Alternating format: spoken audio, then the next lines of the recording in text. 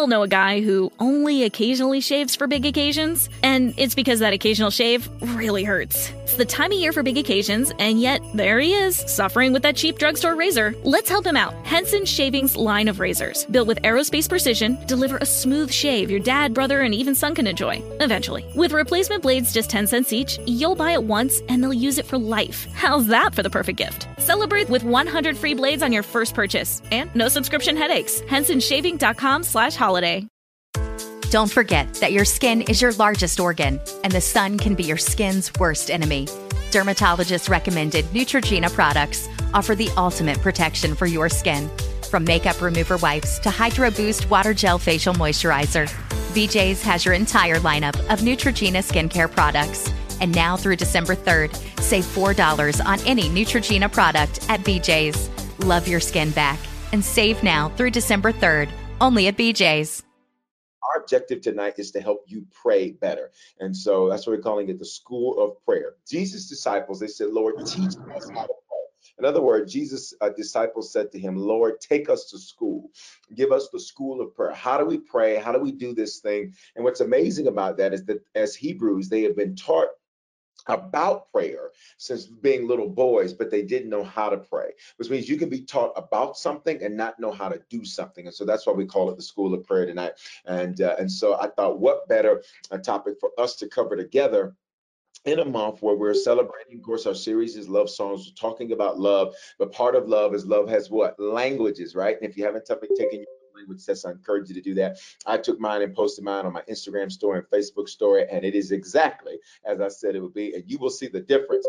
Like giving gifts is like 37 and everything else is like 10 and 13 and what have you. So exactly as I certainly knew that it would be. So in that, but if love has languages, then that means communication is important. And so it is incumbent upon us to communicate well with the Lord. And so that's what we're going to do tonight. And so in all of that, and we're going to start with prayer tonight, and then we're going to jump in. Some of the things that you're going to hear me cover initially are going to be things that perhaps if you've been around for a while, you've heard me say, but I want to encourage you to look at it from a different and a fresh perspective, that in prayer, it is part of our love language, part of our communication with God that expresses our love to him and vice versa. And so I want you to look at that from a different perspective. All right.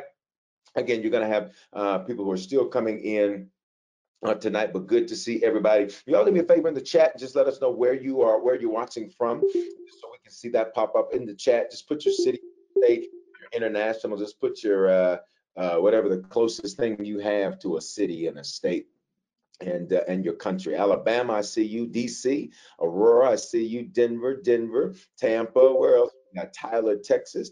Come on, Texas, praying for y'all in Texas. And glad to see I got reports that things are improving there. So that's good to see. Centennial, Denver started moving real fast on me. Toronto, Aurora, good to see you. Good to see everybody on tonight. All right, so let's pray. Keep on typing in the city that you're watching from. Again, you're going to see people still continue to come in. We should be slightly under what the max is allowed for one room in our course tonight. All right, let's pray. Father, we honor you and bless you, sir. We commit this time into your hands. Get the glory out of it. I pray that tonight, God, love has languages, and our ability to pray is one of the languages that we get to use to speak to you and you to speak back to us tonight. And so we give you the honor for that. I pray that tonight you would stir a hunger for prayer. Open your mouth and say that. Stir a hunger for prayer in us tonight, God, as we gather together. And I pray that you would even cause the Q&A that we'll do towards the end to be beneficial for individuals tonight. And we give you honor for that, that it would transcend just that individual getting their question answered, but it would be a question that others have. We want our next 12 to be our best 12 in our prayer. And as we pray and in our relationship with you, we want that to be better. We don't want to try to be better at everything else and fail at loving you and fail at communicating with you and fail at honoring you. In Jesus' name we pray. Amen. All right, guys, we're going to start. We're going to jump right in. Again, we're going to take some questions towards the end. And again, I'll just say it one more time in case you missed what I said. It will not allow, there's only a certain amount that will allow to show your camera. So if you got a notice where it says you can't show your cameras, that's standard. It only lets a certain number do that. What we'll do as towards the end is we'll take your questions. I'll have you to ask your questions and actually verbalize those, and I'll have you to bring up your cameras, and I may ask some others to turn theirs off when we do that. So just so that you're mindful of that. But it's so good to see your faces and see your names tonight, especially for those of you that I don't get to see. I get excited when we get to do things like that. As you know, I'm a shepherd who loves the people that he leads, and so thank God for that. All right, I love you so much. I didn't even get a full church nap after church. Come on here. I love you so much that my nap was interrupted so we could do tonight. So it's going to be good. All right, guys, let's jump in. Come on, Aurora. All right, excellent. So let's jump into prayer. I want to just real quickly in the chat, would you just share some of the things, some of the thoughts that you have about what prayer is, what thoughts, ideas, what have you, about what prayer is. I just need for you to type that type that in the chat. What you think prayer is, what you think prayer is. Communication, all right. Dialogue, all right. All right, what else? Communicating with God, conversation with God, all right. God's access to the earth. All right. Okay. All right. Conversation with God, communication with God, prayer, speaking to God, letting God speak to me. Okay. Communication to a higher power, meaning God. All right. Dialogue. Very good. Okay. What else? What else? What else? Building a relationship with the Father. Okay. Very good. All right. Very good. All right. Lots of good answers. Worshiping. Okay. What else? What else? What else? What else? What else? What else you got? Chance to build connection with God. Dialogue. All right. This is good. This is good. All right. All right. This is good. This is good. All right. Okay. All right. Anything else? I thought it was a one. Okay. One-on-one time with God, asking forgiveness, making your needs known. Okay. Answers. All right. Okay. All right. This is good. This is good. Talking with God. All right. I'll take a few more. I want to take a few more. Okay. Let's take a few more. We still got people coming in. So we'll take a couple of seconds. Talking with God. What else? Anybody else? What honoring, loving the Father. Prayer is a dialogue, okay, the Father and relationship. Okay, all right. Okay, all of these are good things. All of these are good things. So when we begin to look at prayer, and specifically as we are looking at the concept of prayer, as we have a chance to love Him, conversation, some more answers are coming in. That's good. As we're looking at prayer, I really want for you to strip down what you think you know about prayer. There's an old Chinese proverb that says you cannot fill a cup that's already full. And so many times it becomes very difficult for people to learn about a subject that they think they know a lot about. If you're an expert in finance and somebody brings up finance, you may say, "Oh, I'm an expert in that area." If you're an expert in real estate, you may say, "Oh, I'm an expert in that area." If you're an expert in accounting, you may say, "I'm an expert in that area." If you're an expert in, you're a great chef, you may, and people start talking about food, you may say, "I'm an expert in that area." And so I want to challenge all of us for just a moment to strip down what we think we know about prayer. And there's some things that I'm going to say and lay down for you that are going to be very things that, again, as I mentioned, you may have heard before, but I want to reshape how you view prayer. The first thing is I just want you to write this word down. You're not going to have any screen help tonight because this is me and you. All right. And that's on purpose. So you're going to take some good notes, type it in your phone, take some good notes. The first thing that I want you to write down is relationship. The beauty that you and I get to have as Christians is that we get to have relationship with God. Now, the reason that that's important to understand relationship is because when it comes to a relationship, all good relationships require prayer.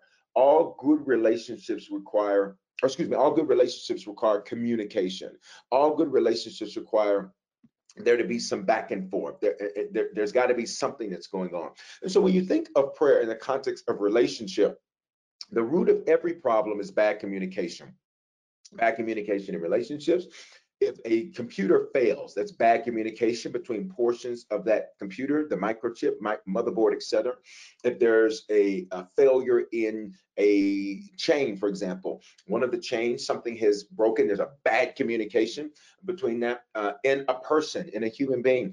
If there is a failure of the mind to communicate, there can be challenges as it relates to that. So all problems go back to a lack or poor communication.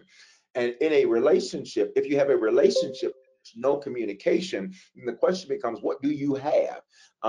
You cannot say, I have a great relationship with someone you never talk to. You cannot say you have a great relationship with someone you never interact with. You cannot say you have a great relationship with someone that there is no form of communication. So I want you to have that that construct. And so in all of this, I want you to see this. Over 25 times, the Bible records that Jesus prayed, that Jesus prayed. I want you to write that down. 25 times is the Bible record that Jesus prayed. Remember, Jesus is theanthropos. He's 100% God, 100% theanthropos. T-H anthro, A-N-T-H-R-O, post, P-O-S. Theanthropos. That literally means that he's the God man. Theos, meaning deity or God, and then anthropos, meaning man. He's the God man. 100% man, 100% God. So much man you can't believe he's God, so much God you can't believe he's man. Everything that Jesus does is set up to show us an example. It's set up to show us an example of what to do and what not to do. That's what the scripture says Jesus would teach in parables. A parable is a story that is designed to communicate a principle. It's a story that's designed to communicate a principle. Sometimes when we're reading the Bible, we forget that this was 2,000 years ago for the New Testament and upwards of 5,781 years when you go back to Genesis chapter 1, verse 2. That being said, I want you to think for a moment, all the advances that have happened in intellect, the advances that have happened in knowledge and technology, etc. Often when we read the Bible, we are reading it through the construct in the context of a modern time, not the time it was written in. Why is that nuance important to understand? Because when Jesus was teaching in parables, he was not teaching parables to people with phones that were sitting there taking notes. He wasn't preaching to people that had some construct of modern technology. He was teaching to people during ancient times. He was teaching to people during times where their construct of the world, many still thought that the world was flat. Many still thought that the world was various degrees of whatever it is that they were taught. So it's believed that Jesus taught tantamount to what you and I today would say would be an elementary school level of education. So check it out. He taught then what you and I would consider an elementary level education. So as he's teaching his parables, he's teaching literally at what you and I would teach a grade schooler. And that's important to understand because he made it simple and easy to understand. Everything you see him do, it is in fact a parable. His whole life, the scripture said, would be a parable. So everything you see him do is a story or an illustration that's designed to teach a lesson. It's a story or an illustration that's designed to teach a lesson.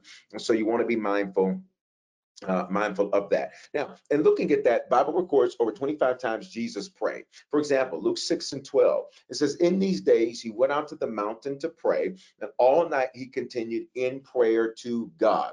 Verse 13, and when he came, he called his disciples and chose from them 12, whom he named apostles. I want to extract some things from this. It's Luke 6:12 and 13. For those of you who have never heard my teaching, Command Your Day or Command Your Week, I'm going to encourage you to get that. You hear me mention that on Monday night prayer, that it really goes.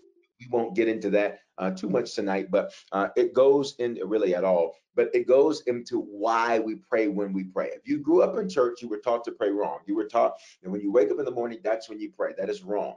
Biblically speaking, a day is already halfway over by the time you wake up in the morning. Scripturally speaking, roughly 15 minutes ago, we have entered and we began Monday. So according to heaven, your week has begun. So what you are praying, what you are speaking now is really the head of your day. That's why we did this session at 6 o'clock today. I know I've got a simultaneous rebroadcast at 6, but that's because I wanted to teach you the principle. You are now 15 minutes into your Monday, and that's why we're doing this, so that you get a hold of the week before the week gets a hold of you, and so on. All right. It says, in these days, he went out to the mountain to pray. The first thing is, I want you to notice that when Jesus went to pray, he did it in this particular instance in an isolated fashion. Often it's easier to pray when you remove distractions. Then the Bible says, and all night he continued in prayer to God. Before the sun is up, right? The Bible says in Genesis, in the evening, in the morning, were the first day, and so on. So he's doing it literally before the sun gets up. And you see that the Bible says on all night he continued in prayer to God. Let's deal with some things.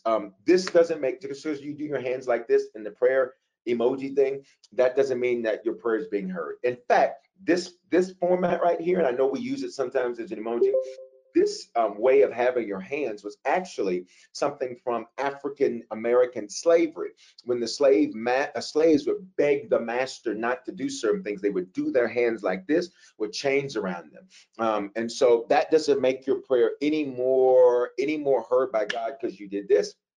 Closing your eyes doesn't make your prayer any more heard by God. In fact, closing your eyes is really more so for you than it is for anyone else. And so you want to be mindful of that. It's to remove the distractions from you so that you are not walking around, with a variety of distractions, etc. All right. It says he continued all night in prayer to God. That means he had duration. Prayer took time. And I'm going to go into this. I'm just extracting some things out of the verses.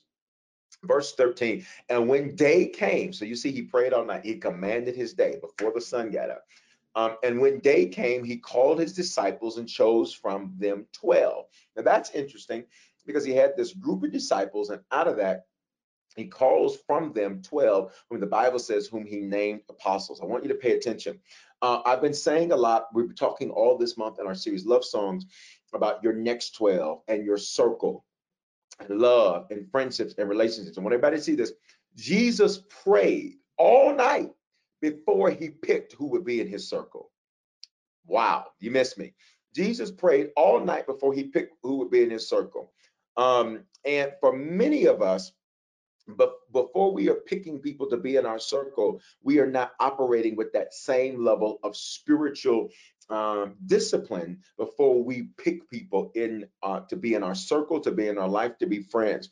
You will go off of a vibe, not because of prayer.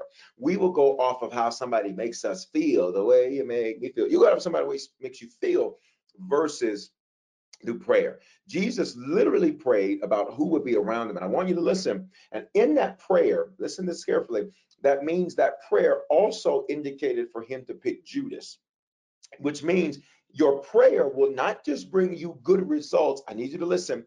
Very effective prayer might be the cause of what it looks like a problem. I need y'all to start chatting with me like this is church. Your very effective prayer might actually begin what you call a problem, but it ends up becoming what you need in order to succeed. Because if he prayed before he picked his 12, it was prayer that said pick Judas. And in picking Judas, it was prayer that ended up getting him good results. Y'all ain't saying that to me now. All right. So let's go into this. What is prayer? There are three forms of direct two-way communication with God. There are three forms of direct two-way communication with God. Somebody said, that's what I'm afraid of. No, no, no. You don't want to be afraid of it. You don't want to be afraid of it. Because guess what? Guess what? Since you picked Judas, here's what that tells you. I need everybody to know that it was Jesus, because it was Jesus that picked Judas. Jesus was not at all shocked by Judas's behavior.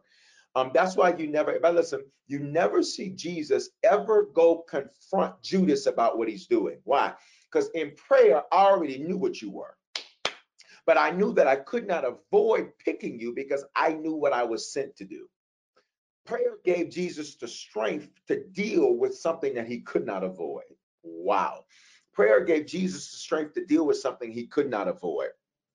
All right. So I'm not surprised by your behavior because God said pick you, and you don't surprise me, but you're going to do something for me that I cannot avoid. All right. Three forms of direct two-way communication with God. Let me give you scripture for this. 1 Timothy 2:1. First of all, I love Paul because you already know. Listen how you talk. First of all, then I urge that supplications, intercessions, and thanksgivings be made for all people. All right, for kings and all who are in high positions, that we may lead a peaceful and quiet life, godly and dignified in every way. For those of you who want to follow along as I give you the scriptures, you can pull up the scriptures on your phone, for example, if you're looking at this on your computer. If you're looking on your computer, I don't know. I think for those of you who have Apples, and this is not even an Apple or Android joke, for those Apples, I know you can make the screen smaller while you can still look up the scriptures. I just don't know if you can do that with Android. Somebody tell me in the chat if you can do that on Android. I just don't know if you can or not. All right. So here we go. 1 Timothy 2:1. First of all, then I urge you that supplications. You've heard me on prayer teach about this, and I've talked about it before. Supplication is when you pray for other Christians. Supplication is like a supplement. If you take vitamin supplements, it's not designed to replace something. It is designed simply for you to be able to add to it, right? If you take vitamin B supplements, it is not to replace you having vitamin B in your diet, or take vitamin D. It's not to replace it. It's to supplement what you already do. All right, that's the first. It's three forms of direct two-way communication with God. It's direct, which means it doesn't filter through anybody. It goes to God direct. For those of you who grew up Roman Catholic and things like this, where you pray to angels, we don't pray to angels. We don't pray to saints. We don't pray to cousins. We don't pray to Pookie Nam. We talk directly to God. All right. It's direct communication. Okay. All right. The second word there, it says supplications, then prayers. To pray is what you do for yourself. You ask for yourself. That's what it means to pray. It literally means to ask for yourself. So when we talk about prayer, that word is encompassing so much more than just you know, asking for ourselves, right? It is an umbrella term that refers to these three forms of direct two-way communication with God. All right. Then you go on in the verse, intercessions. Intercessions is what you pray for those without access to God. You literally enter a session for someone else. Intercession, going in on behalf of someone else. John 9:31 makes it clear that the prayers of an unsaved person are not heard except for the prayer of salvation. Now, that's important to understand, because sometimes, people will say, if you grew up again, old school church, people say, child, just talk to God. Well, if you ain't saved, heaven doesn't hear that. Heaven does not hear that unless it's the prayer of salvation. That's important to understand, because that's Bible, right? I just believe God wants to hear everybody. Everybody, listen, everybody is God's creation. Not everybody is God's child. There's the difference. Romans 8 says that the earth is groaning for the manifestation of the sons of God. Everybody is his creation. Not everybody is his son. His sons and daughters has access. Everybody else does not. Okay, that's what the scripture says, and remember the Lord and forget not his benefits. This is one of the benefits of that. Okay, so that's John 9:31. An unsaved person heaven does not hear that prayer unless it is the prayer of salvation. Right? It's the privileges of salvation. That's why when you're on Mondays with me and I'll say things like prayer is a privilege, not a right, that's where we're getting that from, because it is a privilege, not a right, because everybody doesn't get to pray. All right. And then finally, he says, and thanksgivings be made for all people. He was saying, with all of your prayer, make sure that you're thankful, whether you are making supplication, whether you are praying, or whether you're making intercession, add thanksgiving on top of that. Always be thankful. Could you imagine someone coming to you, asking you for something, and they're not grateful for what you've already done? Right? Could you imagine somebody coming and asking you for $100,000 and they didn't even say thank you for the $50,000 you gave them already? Right? It's the same general type of principle. Thanksgiving be made for all people. Now look at the verse 2. For kings and all who are in high positions. I want you to see this. The first thing the Apostle Paul teaches, he says, listen, he teaches these three forms of direct two-way communication with God. And he says, make sure you're starting with anyone that is in a high position. And listen to what he says, that we may lead a peaceful and quiet life, godly and dignified in every way. Why is that important? So for those of you, you want to always look at anyone that's in a high position. And it doesn't necessarily mean that you like the person, but if they're in a high position where it can affect you, you want to pray for them. This is why you should pray. If I'm your pastor, if I'm not your pastor, whoever your pastor is, you should be praying for. If I am your pastor, you should pray for me. And that should be one of the, notice in verse 2, that's one of the first things he's saying you need to pray for. He says you want to make sure that one of the first things you pray for is people whose decisions have the ability to affect your life. Wow. Because many times, some of what you call warfare or challenges are because you are not praying for the ones that have the ability to affect decisions that affect you. Got it? Because I pray for whoever sits in elected seats, those seats always benefit me. Come on. Because I pray for whoever sits in seats of authority. Those seats always benefit me. I don't care if it's a Democrat, a Republican, an independent, a pig, a frog, or a dog. They always benefit me. Why? Because I make sure that if you hold a position that can affect me, I'm going to talk to God concerning you. Wow. Isn't that good? Okay. All right. So this is important. So let's keep moving. Why? When should we pray? When should we pray? Luke 18:1 says this, and he told them a parable. So I told you what prayer is. I'm just going to do some basics and then we're going to go deeper. When should we pray? Luke 18:1. And he told them of a parable to the effect that they ought to always pray and not lose heart. So when do we pray? Every day, always. If you grew up old school church, here's what you were told. Get on the side of your bed, get your hands like this, close your eyes real tight, talk to Jesus. That's nice, but that's wrong. We pray all day. Got it? Always. You pray, you can pray driving down the street. You can pray during the gym. One of the things I like about exercise and the gym and all of that, and my jogging and all that when the weather's good, is because that is when, let me tell you something, that is some of my most vociferous times of prayer during that time is because the scripture says that men ought to pray always and not lose heart. Heart in scripture means mind. So he says and I've said this before, you won't lose your mind if you pray all the time. Let me tell you why many of you sometimes have these mental things where you just get overloaded. Wave at me, do the in the chat. Do that hand wave emoji if you've ever felt moments like you're like, oh my God, it's overwhelming, there's so much, there's so much. Can I tell you why? It is because you replaced prayer with something else. You replaced prayer with something else. I was getting frustrated with something the other day, and I said, why am I sitting up here getting mad, just complaining? I need to do what works. When do we pray? Luke 18:1, all days, always. And if I pray all the time, I will not lose my mind. Now, this is important because think of a relationship. If you've dated someone, if you're married right now, if you're married, you're going to talk to your spouse throughout the day. Hopefully, my God, hopefully. If you're dating someone seriously, y'all going to talk throughout the day. You're going to talk in the morning. Y'all are going to text. Y'all are going to chat. You're going to send each other TikToks. You're going to send each other Instagram. You're going to have constant communication throughout the day so that when you get together later on during the day, it is just like the conversation's continuing. So check this out. The first thing I had you to write down was what? Relationship. It's the same principle with God.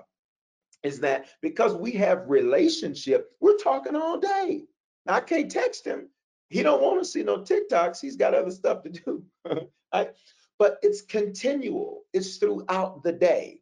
It's throughout the day. I do not wait until I get home and then people say, get in your prayer closet. Everywhere you go better be a prayer closet. Okay, so kill that idea. When people say, I just wait until I get in my prayer closet, kill that idea. Your prayer closet is wherever you at when you're praying. Do y'all hear me? Right? For those of you who say you got to have a prayer life, I hate that phrase prayer life. I really do. You know why I hate the phrase prayer life? Because it makes it seem like prayer is a separate life instead of part of your life. And it is not. Prayer is a part of your life. It is not a separate life. Okay. And so that's so very important. So you do not do that. Do not talk about I got a prayer life. You pray to live. This is how I live. This is why you ain't snap, crackle, and pop on people. I know what I'm talking about because I pray. Right? Okay. But then secondly, wherever I go, that's my prayer closet. Wherever I go, that's my prayer closet. Okay. So we should pray all days, always. I don't have to be in a special place to pray. This is important because it's just like a relationship. You're texting all day. You're communicating all day. You cannot say you have a relationship with God and you only talk to him at night. Can I tell you what that's really like? And you all registered for this, so I trust that you're mature enough for me to say this to you. And if you're not, I need you to grow up real fast. Let me say this to you. If you only talk to somebody at night, that sounds like a booty call to me. And God is not a God that gets used. Oh, it's quiet now. He's not a God that gets used because you have a need. My God. He's not a God that gets used just because you have a need. The only time you talk to him is at night when you get home.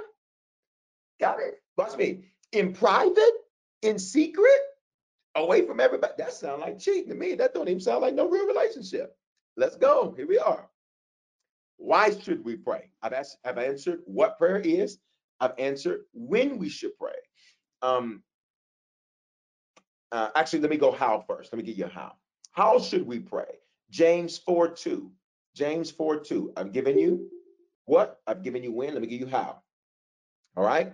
How we should pray. James chapter 4, verses 2 and 3. Again, for those of you that you want to have your phone or your device so you can pull up the scriptures to go along with me, you can do that. There won't be any visual aid on purpose tonight as we're doing this on purpose. I want you to grow in discipleship, right? So part of being a disciplined student is taking notes. And if for those of you who are familiar with Cornell two-column notes, I used to love that format of taking notes. Different people use different formats. I still use that format of notes for taking notes today. It's the best way for me. All right. Somebody, this is a good question. Christina, make sure you bring that question back up at the end. That's a great question. That's a great question. All right. How should we pray? James 4:2. Listen to this. He says, you desire and do not have, so you murder. I want you to see this. He says, you want something, but you don't have it, so you murder.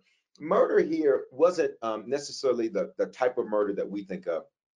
Murder meant that you would kill the influence of someone or something.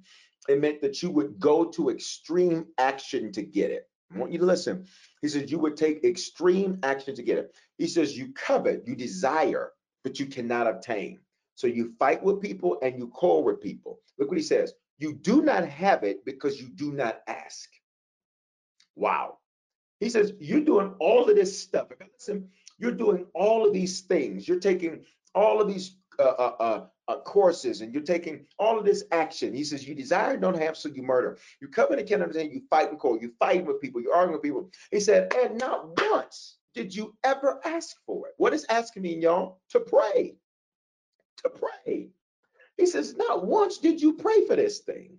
He says, but you out here fighting, you out here hollering, screaming, going back and forth with people. And he said, and not once did you actually ask for it. Then listen to what he says in verse 3. And when you do ask for it, you don't get it. Because when you asked, you only wanted to spend it on your passions. Wow, what does this mean? God says, there are some things that I have not given you because the reason you wanted it had nothing to do with something bigger than you. And I'm in the business of blessing people to be a blessing. You wanted to be blessed and it stopped. My God. You wanted to be blessed and it end with you. You wanted that so that it end with you. You didn't want it so you could do more with it. He says, there's some stuff you did pray for, and I said no to because you asked wrong. He says, the what wasn't wrong, how you asked me was wrong. Come on.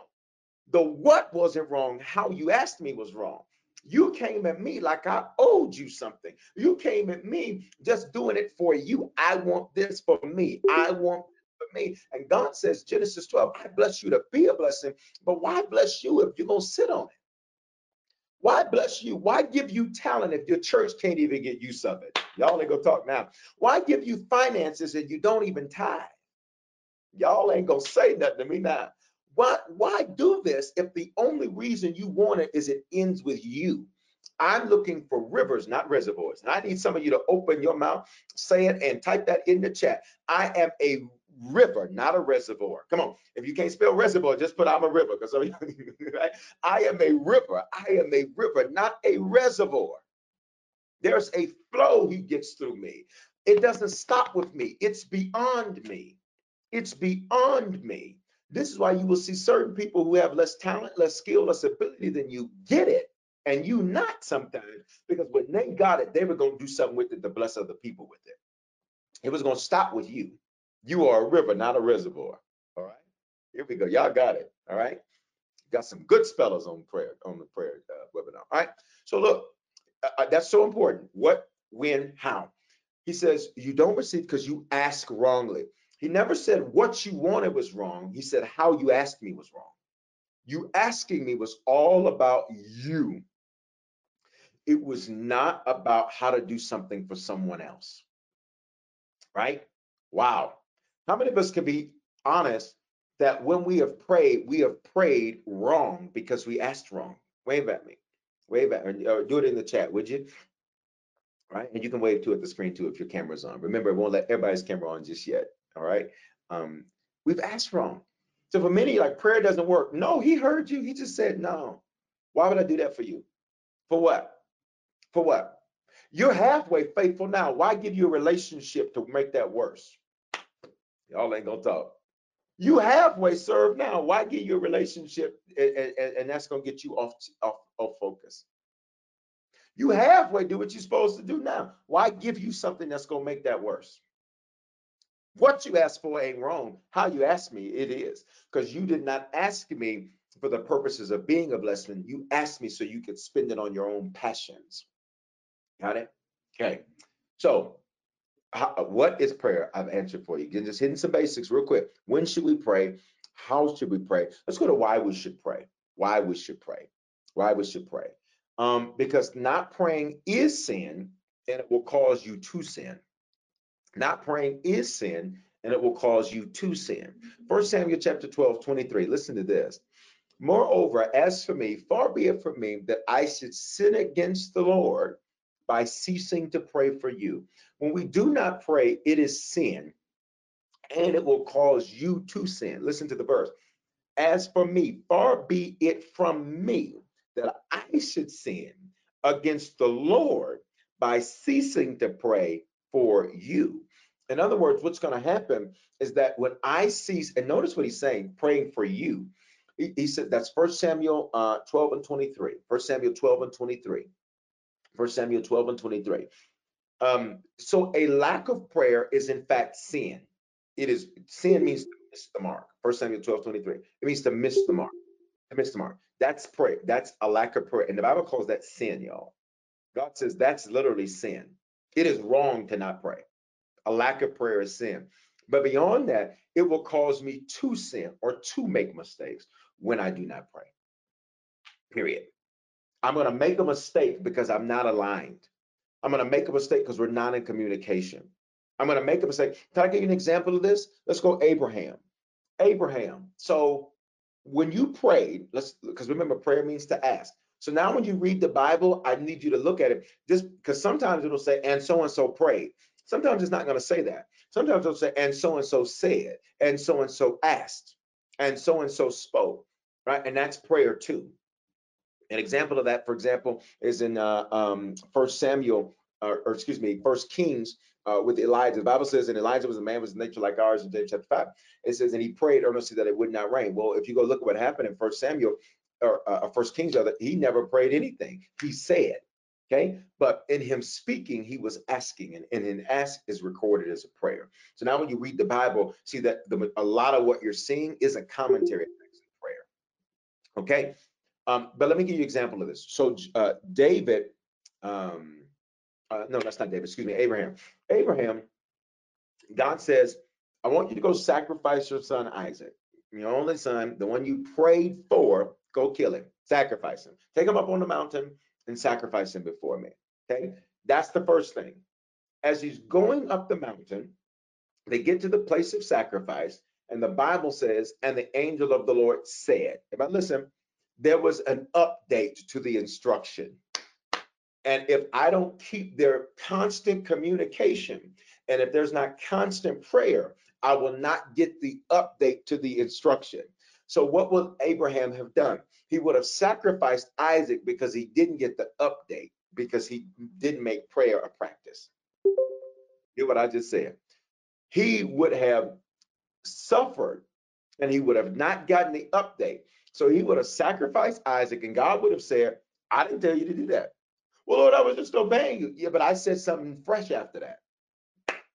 But because you didn't keep this constant, Luke 18:1, because you didn't do this constantly, you didn't get the update. So because you didn't get the update, you're mad at me because you sacrificed Isaac, and I didn't want you to do that. I updated the instruction. That's deep, right? Because many times you will be frustrated. You'll do things.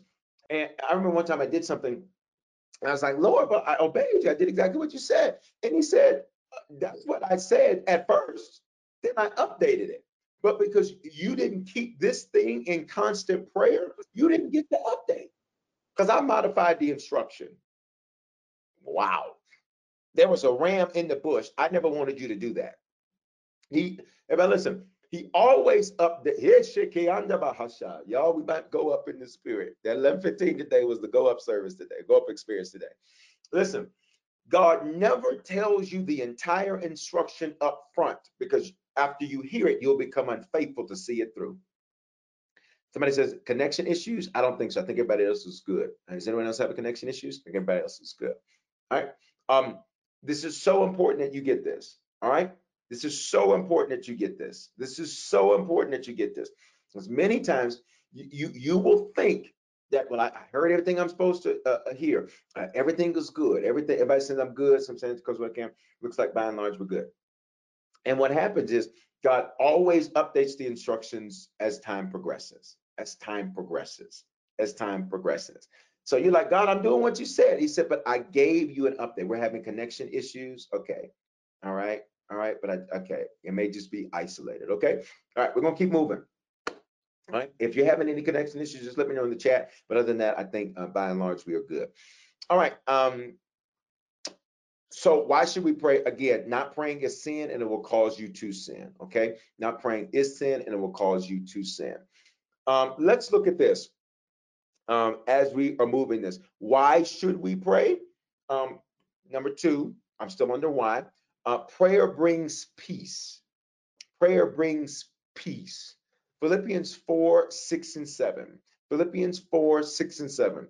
Do not be anxious about anything, but in everything, by prayer and supplication, with thanksgiving, let your requests be made known to God. He says, don't be anxious about anything. What's a better word for anxious? Don't be worried about anything, but in everything, by prayer and supplication. So look, here's what God says. You're going to have to pray, and you're going to have to pray for someone else. With thanksgiving, let your requests be made known to God. Now that's deep, because a lot of people say, well, God knows what I need. Well, then why have you to pray? The purpose of you praying is not only about this relationship, but it is also about you inviting heaven into the affairs of your life on earth. You inviting heaven to the affairs of your life on earth. Can I give you the scripture to help you with this? And actually, let me give you a story to help you with this from the scripture. Jesus, his disciples said, Lord, teach us how to pray. And one of the things he says, your will be done. Everybody listen, on earth as it is in heaven. What does that do? It is an invitation to say, God, I invite you into my earthly situations. I invite heaven in. Everybody listen, which means heaven will not interrupt what you do not invite it into. I'll say that again so you can tweet that to me, so you can Instagram story that one to me, so you can write that one down. Heaven will not intervene with what you do not invite it into. It will not intervene with what you do not invite it into. Okay? It says, your will be done on earth as it is in heaven, which means if I don't invite him in, he will not get involved. He will not get involved. All right? Okay, he will not get involved. Scripture for that is Matthew 6 and 10. I saw a question about that. It's Matthew 6 and 10. All right. So that's very important to understand, because many times you say, why won't God do something? God says, I haven't received an invitation, so I'm not getting involved in that. Wow. Wow. Heaven says, I have not received an invitation. My pleasure. So I am not getting involved in that. I'm not. You didn't invite me. So good luck. Have fun. Well, God, if he loves me, stop that. You can love somebody and not get involved in something, because you ever had parents, you can relate to this, where you got grown kids and you want to jump in and help, but you know their attitude is such that they always trying to tell you how grown they are. Come on, parents, I need y'all to talk to me. I see y'all shaking your heads, right? And you already, and you're like, look, I'm trying to help you, and they're doing all of this stuff. So what will you do as a parent? Even though you love them, you will not get involved. You will watch me. You will watch them suffer, even though you could solve the problem because of how they act when you get involved. So you won't get involved unless they invite you in. My, it's the same principle. God says, I'm not getting involved without an invitation. There's stuff you're like, why ain't God done anything? God says, you haven't asked us to do anything. Let your request be made known unto God. Verse 7, and the peace of God, and the peace of God, and the peace of God, and the peace of God, which surpasses all understanding, will guard your hearts and your minds in Christ Jesus. Now, this is good because 99% of the times in Scripture, the word heart and mind are the same thing. The word heart and mind are the same thing. It's leb, L-E-B in the Old Testament. It's cardia, K-A-R-D-I-A. In the New Testament, Greek normally uses K's, which we interchange for C's. Now, in verse 7 of Philippians 4, listen to this. And the peace of God, which surpasses all understanding, which means it doesn't even make sense why I am shalom, why I'm not even worried about this. Like, it doesn't even make sense why I'm sleeping and I got this burden that I'll have to deal with this week. It doesn't even make sense, but this peace surpasses understanding. Watch what the Bible says. It'll guard your heart and your mind in Christ Jesus. Well, in this particular verse, this is where you see one of the rare distinctions between heart and mind in the Bible. It's one of the rare distinctions between heart and mind. So heart there generically means mind, okay? But mind, here's what it means. It means the secret places that are in you. Wow. God says, the reason you're really worried about that is because there's something deeper. There's an unresolved insecurity in you that thing is deep in you. And so when you pray, I'm going to guard, I'm going to protect both your mind and that thing that's deep in the realms of your subconscious. I'm going to deal with that thing that's deep, that deep insecurity that you have, that deep thing, right? And it'll become a guard for you. Okay. Also under why we should pray. And then this is going to transition us into some other things, and we'll take some questions, and we're good. All right. I don't want to overload you with information because we're going to practice it. All right. All right. And for those of you who don't have our app, hey guys, get the app. How do you get it? Text the word harvest to 55498. Get the app. When you do that, you can get access. There's tons of messages that I've done about prayer. That'll be a great blessing to you. Okay. All right. Number 3, under why, question is, why should we pray? Number 3, prayer has power as it's working. Prayer has power as it's working. James 5:16. James 5:16. The prayer of a righteous person has great power as it's working. So let's deal with this. This does not mean that you did everything right that day, and so your prayers get extra heard that day. I want you all to be honest with me. How many of you can be honest that there have been days of your life where you think you acted real good and you were real Christianly that day? And so you think that your prayers should like get answered more quickly because of that day. Can I get you to do the hand wave emoji in the chat? I see hands already. Like, how many can be honest? Like, there are days you're like, oh no, I was a good Christian today. Hey, bye. Glory to God. Hey, shikia. Hey, bye, shiato. Like, you're like, God, I did it today. Look, God, I would have normally cussed her out. I didn't. Hey, bless him. Right? Right? And what happens is when you begin to think that way, y'all, what happens when I see several hands, right? My hand's up too. What happens when you begin to think that way is then what happens when you don't have a day like that?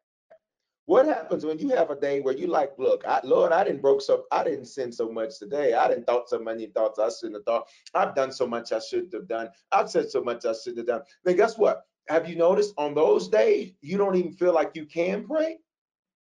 There, somebody just commented right there. Then you feel like you can't hear. Because on those days, you're like, look, Lord, I acted a fool today. Lord, just Lord, bless me. Lord, touch me. Just help me, Jesus.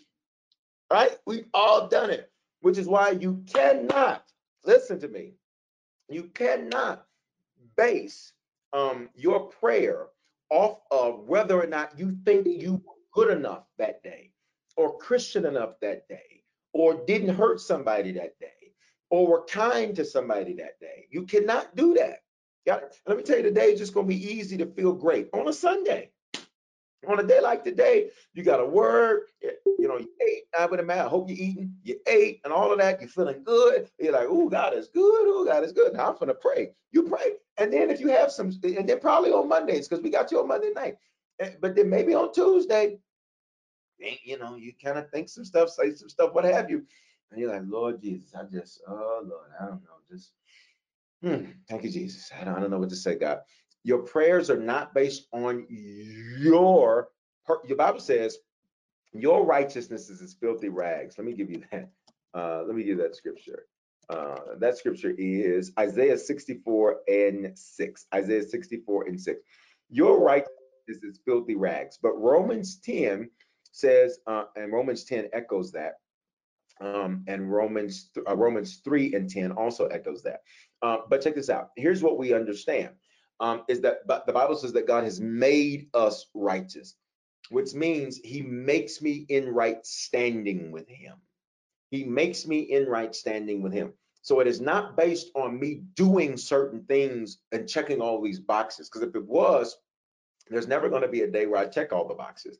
That's why we needed Jesus. Jesus checks all the boxes for us. Jesus checks all the. That's a good question. Bring that one back up at the end about James 5:16. Great question. Jesus brings up those things or takes care of that for us. Now, and again, let's be clear. We're talking about your personal righteousness, okay? So it's not based off of I did these things right so I can pray, or I didn't do these things right so I can't pray, okay? That's what we're talking about in this context. It is not that, okay? The prayer of a righteous person has great power as it is working, which means prayer, everybody listen, as it's working. That means prayer works, and I'm going to give you this line, over time. Prayer works over time. Not like overtime, like after your 8 hours. No, no, no. Prayer works over time as it is working. It has great power as it is working. Great power as it is working. Now, this is an important distinction because most of us, here's what happens. You pray something on a Sunday, and then by Monday, you're like, where's it at? Can I get a witness? You prayed something 3 times, so you're like, okay, God, listen, I prayed it 3 times. Where's it at? As it is working. Prayer works, but it works over time. So it takes time for prayer to work. Are there suddenly moments that are called Kairos moments? K-A-I-R-O-S moments? Yes. Those are typically around the feast times, right? We got one of our first Feast of Purim is coming up. It's not a major feast, but it's coming up. And then we'll get into the spring feast of the Lord here shortly. But prayer works over time. And here's what often happens for many people. Because prayer takes time to work, because prayer did not work as quickly as we wanted or anticipated it to, we will say prayer does not work. Okay. Can I tell you also, so y'all know I lost 95 pounds. I lost the first 75 pounds in about 4 months. And then after that, I lost another 20, putting me in about a 95 net loss. And to God be the glory, that has inspired so many harvesters to lose weight and get in shape. I think we got a harvester on.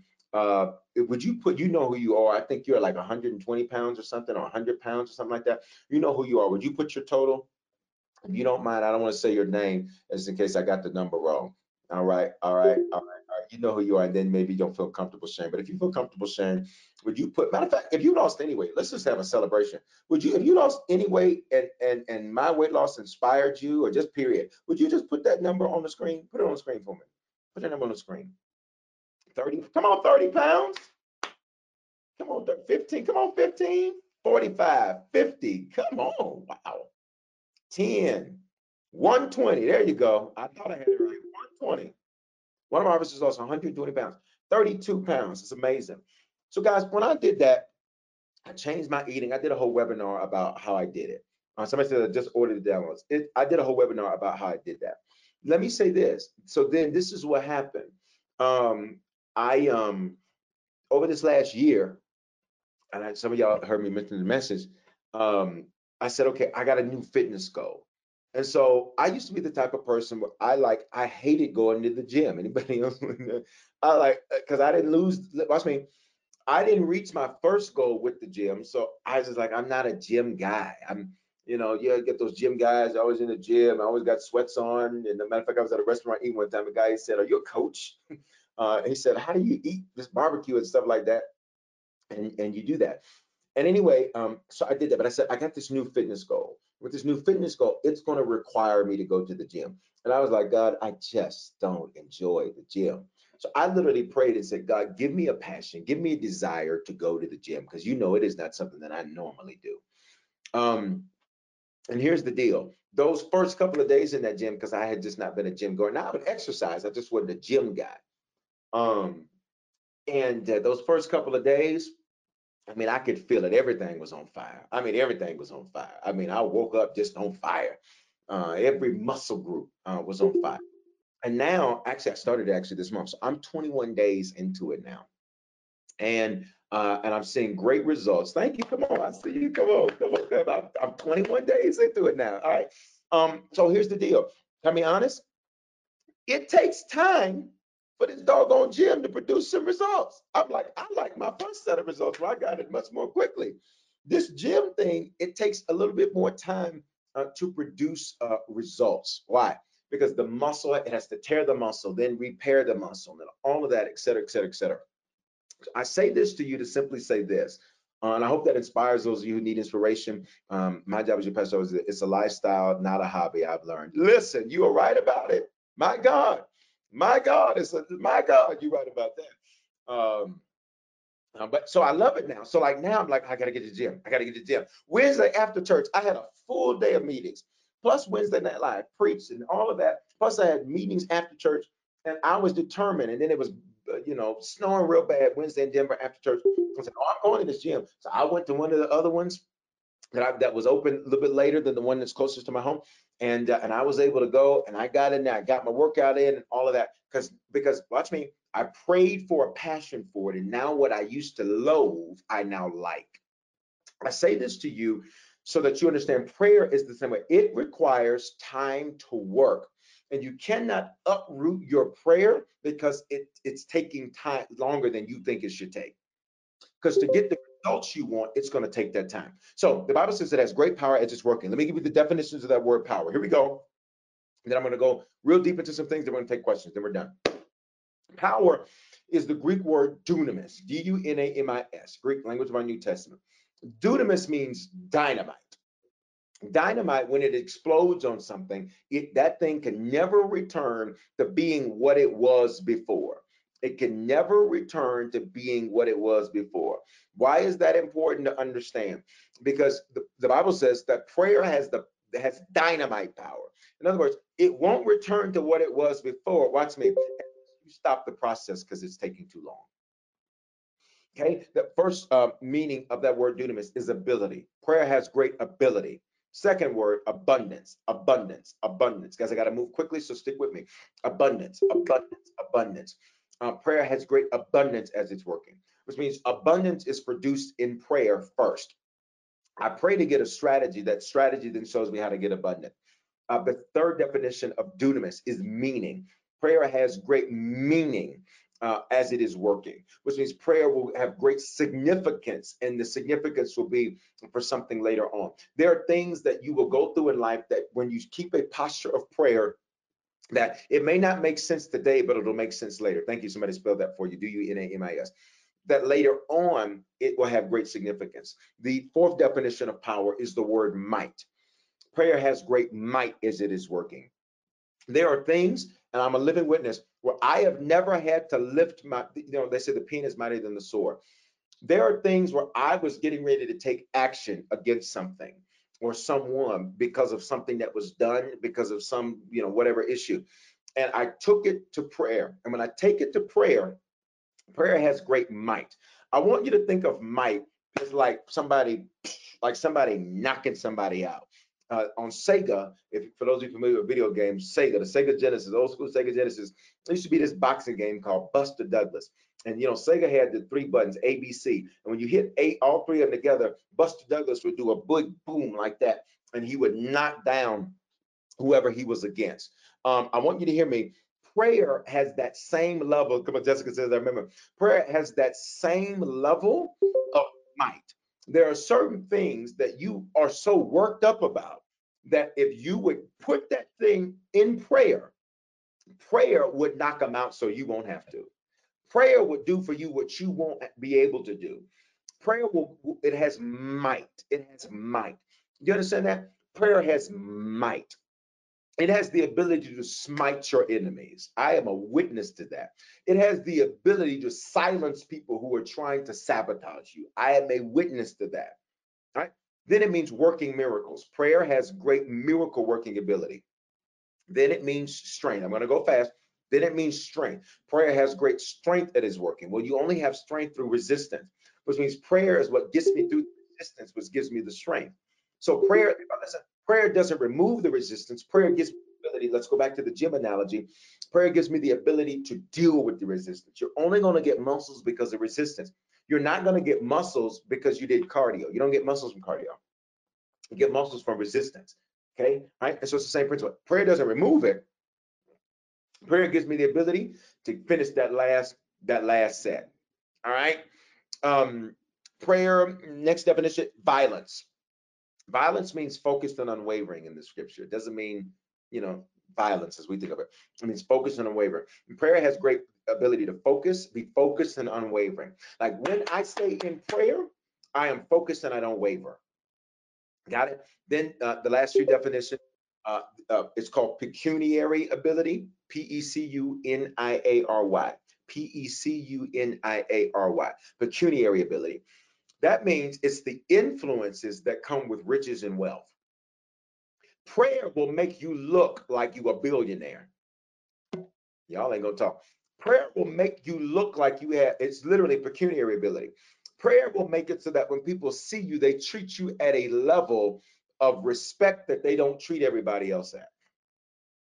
Prayer, it literally gives you the influence that comes with riches. That's what it means. Prayer will have people treat, you'll walk into a place. I literally pray over how I'm handled by different places and different people. My God. Got it? It'll treat you differently. Then it means moral power. It gives me the ability to say no when yes is easy and to say yes when no is easy. Prayer gives me the ability to do that. And then finally, the excellence of soul. Excellence, which means everything I do is excellent.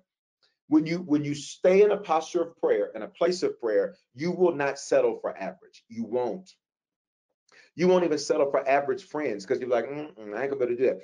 Because this relationship's so good, I'm unwilling to tolerate a sloppy one with you. Because this one's so good, I'm unwilling to tolerate an average one with you.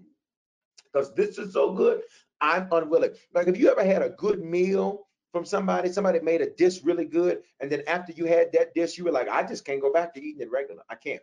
There's a restaurant downtown that has what I think is the best chicken sandwich that I've ever had.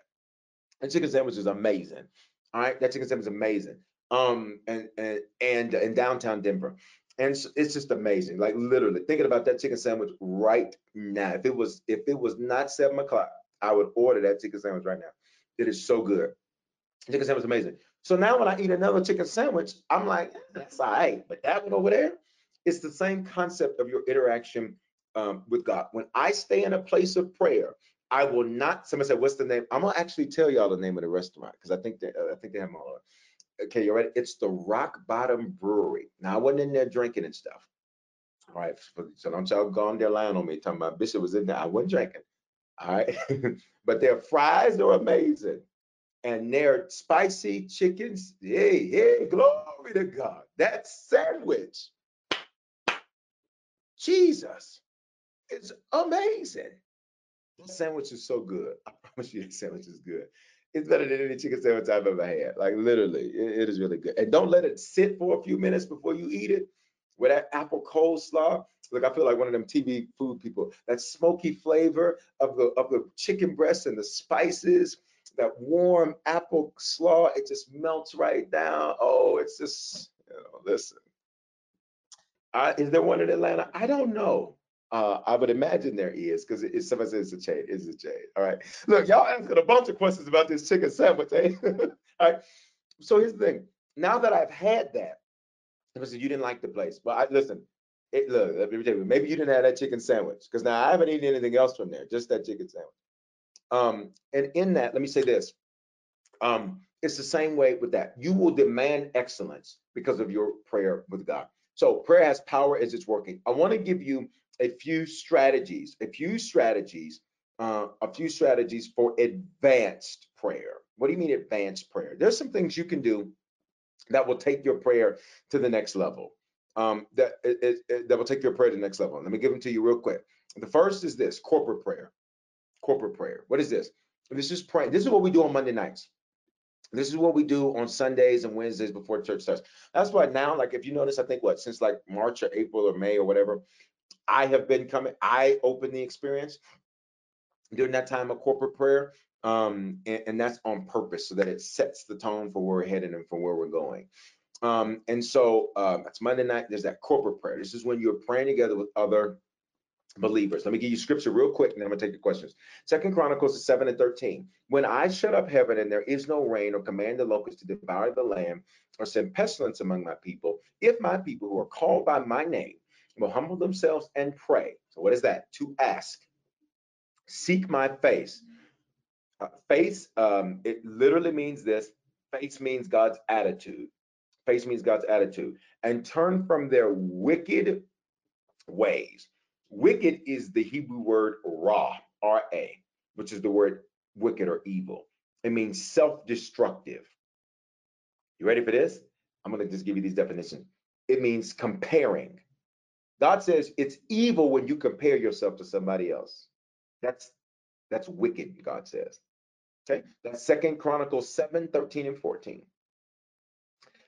Murmuring. Listen to this one. Y'all ready for this? That word, the definition of the word raw, it means respecting stress. He says, if my people will call my name, will humble themselves and pray and seek my face, seek my attitude, and turn from respecting their stress. Wow. In other words, he says, you believe more in your stress than you do your Savior. All right. Then the last definition means causing one sadness. He says, it's wicked for you to dwell on things that cause you sadness. Wow. That's a whole nother word for a whole nother day. Then I will hear from heaven and I will forgive their sin and heal their land. Now let's deal with this real quickly. Notice he says, if my people who are called by my name, so people, plural, that's corporate prayer. Corporate prayer, corporate prayer, corporate prayer, corporate prayer. Corporate prayer is all throughout the Bible. Corporate prayer is when you join with other people to pray. As few as two, as many as everybody. As few as two, as many as everybody. You can have corporate prayer with your family. You can have corporate prayer with your friends. You can have corporate prayer. There's aimed to be at least two, more than two, up to anybody, up to everybody. Okay, that's corporate prayer. Now, let me say this. Let me just finish this verse, giving it some context. God says, then I will hear from heaven. But God is speaking. But God is speaking. So if God is speaking and God dwells in heaven, sir, how are you going to hear from heaven when you dwell in heaven? Literally what it means is when people pray together corporately and turn from their wicked ways, what I just gave you, God says, I'm going to make an announcement in heaven. In other words, the announcement will reverberate so that it goes throughout heaven and it will manifest on the earth. Because for God to hear from heaven, he's in heaven, so he doesn't hear from heaven. He says, I will make an announcement and it will reverberate throughout heaven. I will forgive their sin. Okay, we talked about sin. All right. And I will heal their land. Land means their life, their territory. Wow. Here's the last one, their soil. Could it be that your soil is soiled so you haven't seen the harvest you want to see? Wow. If my people who are called by my name, okay, that's us, that's corporate prayer.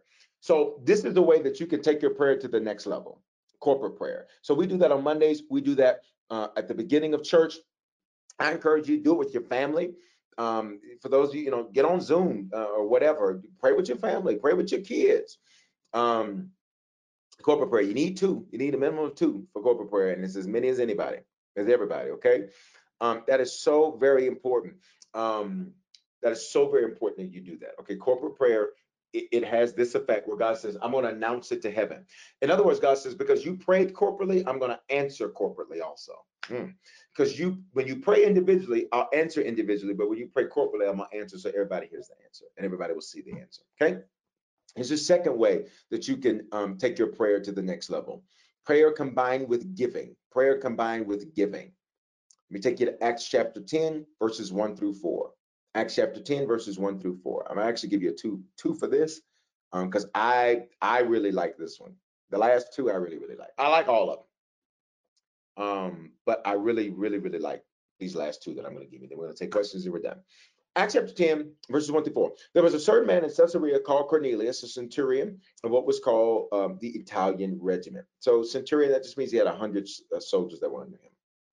Verse 2, a devout man and one who feared God with all his household, who gave alms generously to the people and prayed to God always. So notice he prayed and he gave. He prayed and he gave. He prayed and he gave. He prayed and he gave. There's a cultural thing that I want to point out here, that in his offering, because this is above his tithe, in his offering, there's a cultural thing because he's part of the Italian regiment. So he's devout, but the concept of church as we know it was still evolving during that particular time. Verse 3 says, about the ninth hour of the day, he saw clearly in a vision an angel of God coming and saying to him, Cornelius. So first of all, prayer and giving got him an angelic visitation. Wow. Your prayer and your giving ought to be so on point that God says, let me send somebody down there to answer this one. Wow. All right. Number 4, and when he observed him, he was afraid. And he said, what is it, Lord? Stop. That's amazing to me. Why would you say Lord unless you knew who it was? But I want to point out something. I need you to get ready because in your next 12, you're going to see answered prayer like you've not seen before. I need everybody to say, I receive that. I need everybody to open your mouth and say, I receive that. Okay. When his prayer gets answered, what's the first thing he does? He's afraid. And I need for you, matter of fact, let's just go here right now. Father, I pray and I rebuke our fear of our prayers being answered. You answered the man's prayers, God, and the first thing he does, he's afraid, but he knows it's you because he says, Lord. He knew it wasn't the enemy. He says, Lord. But the first thing he did, he was afraid. I pray and we would not be afraid when you begin to answer our prayers in Jesus' name. Wow. Wow. And hear me, you will always attack what you fear. You will always attack what you fear. So sometimes you have to be careful because you will attack the answer because you fear it, even though you know the answer is God. That's a whole word right there. That's a whole message right there. He says, what is it, Lord? So he said to him, listen, please listen. Your prayers and your giving have come up for a memorial before God. Come on here. Cornelius's giving and his prayer came up before God. God said, in a memorial. In other words, it was so significant. God says, I'm paying attention to this. Don't let anybody, if you go up in an old school church, they maybe undervalue the importance of your giving because your giving is about your heart, not your hand. Wherever your treasure is, that your heart is also. God says, Cornelius, you pray and give in such a way that I know your heart's with me. I ain't seen nobody pray and give like this. So it came up before the Lord as a memorial. And the Lord sent an angel to go tell him your prayer and your giving came up before God. In other words, your name just came up while we were having a meeting today. Your name came up and the Lord says, whatever you want, that you got that. Your name came up and your name came up because you prayed and combined it with giving. Okay, let me give you one more scripture to help you with this. First Kings 3, 4, and 5. 1 Kings 3, 4, and 5. 1 Kings 3, 4, and 5. My God, let me get my text to get ready. This is for me. I need an angel. I need an angel to come on and say, hey. Oh God, my God, I need an angel to come visit me tonight and say, son, your giving and your prayer came up before us. We got you. We got you. We got you. We got you. Where's my text again? Where's it at? There we go. There we go. My goodness, my goodness. All right. Listen, let me give you this scripture.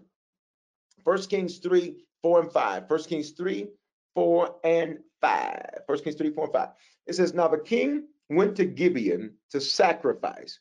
Now, this is referring to, just so we're clear, this is referring to King Solomon. King Solomon was the richest man to ever live. Bill Gates surpassed him a couple years ago, and probably Bezos now, Amazon guy, surpassed him as the richest man. Solomon, just so you know, nobody beat Solomon's wealth into the last 5 years. I need you to hear what I just said. Nobody had ever surpassed Solomon's wealth into the last 5 years. Nobody had ever surpassed Solomon's wealth into the last 5 years. That's powerful. Solomon ain't been on the earth for 4,000 years. So The fact that nobody surpasses wealth for the last 5 years shows you the power of this next scripture. Now the king went to Gibeon to sacrifice there, for there was a great high place. So they would always sacrifice on high places. By the way, for everybody who lives in Denver, just, they say that this is one of the top 3 areas, the Rocky Mountain region, for warlocks, witchcraft, Wicca, etc., those types of demonic and pagan practices. Why? Because of our peaks. Because in those types of things, pneumatology, demonology, pneumatology, you discover that they like peaks. They like high places to make sacrifices. That's why this region is 46 out of 50 for lowest church attendance in the nation, because you're not just fighting a church battle, you are literally fighting with spiritual wickedness that uses these mountains to make their sacrifices and to make their prayers. That's why this region, that's why suicide is the #1 killer of Black men. Y'all ain't gonna say that to me. It's the #1 killer of young men. It's the #1 killer of young women. Why? I'm pointing to the west. You don't know what I'm pointing to, but the west, the mountains over there. It's those peaks, just so you know. All right, you gotta know. You gotta know. You gotta know. You gotta know. You gotta know. All right. There was a great high place. Solomon offered 1,000 burnt offerings on that altar. Solomon offered 1,000 burnt offerings on that altar. Okay. At Gibeon, the Lord appeared to Solomon in a dream by night and said, "Ask, what shall I give you?" This is powerful, guys, because Solomon essentially gives what would be the equivalent of like $1,000 offering. Okay, it's the best way to view that. A burnt offering, you literally had to, there was a whole process. Actually, much more involved than $1,000. $1,000 is pretty easy. You think of it, you said it. $1,000 burnt offering, you literally had to go through a process of preparation to slaughter the animal and then skin the animal and then gut the animal to prepare the animal as a burnt offering that would go up before the Lord. So he offers 1,000 of these that he prepares. 1,000 of these that he prepares. It was the equivalent of what we would view as like $1,000 offering. All right. And in that, I want you to see verse 3. And at Gibeon, the Lord appeared to him in a dream by night. And the Lord says, "Ask me whatever you want. That's what I'm going to give you." And if you keep reading, you'll discover Solomon he asks for wisdom. He does not ask for money. He sows money. He asks for wisdom. And God says, "I'm going to give you more than what you asked for." He says, "Lord, give me wisdom that I might go out and in among your people. Give me the wisdom to lead your people." He said, I want to be a good king and I don't know how to do it. I want to be a good king, a good leader, and I literally don't know how to do it. So can you give me the wisdom on how to do it? And God says, "I'm going to give you wisdom, but I'm going to give you even more than that, Solomon. I'm going to make you rich.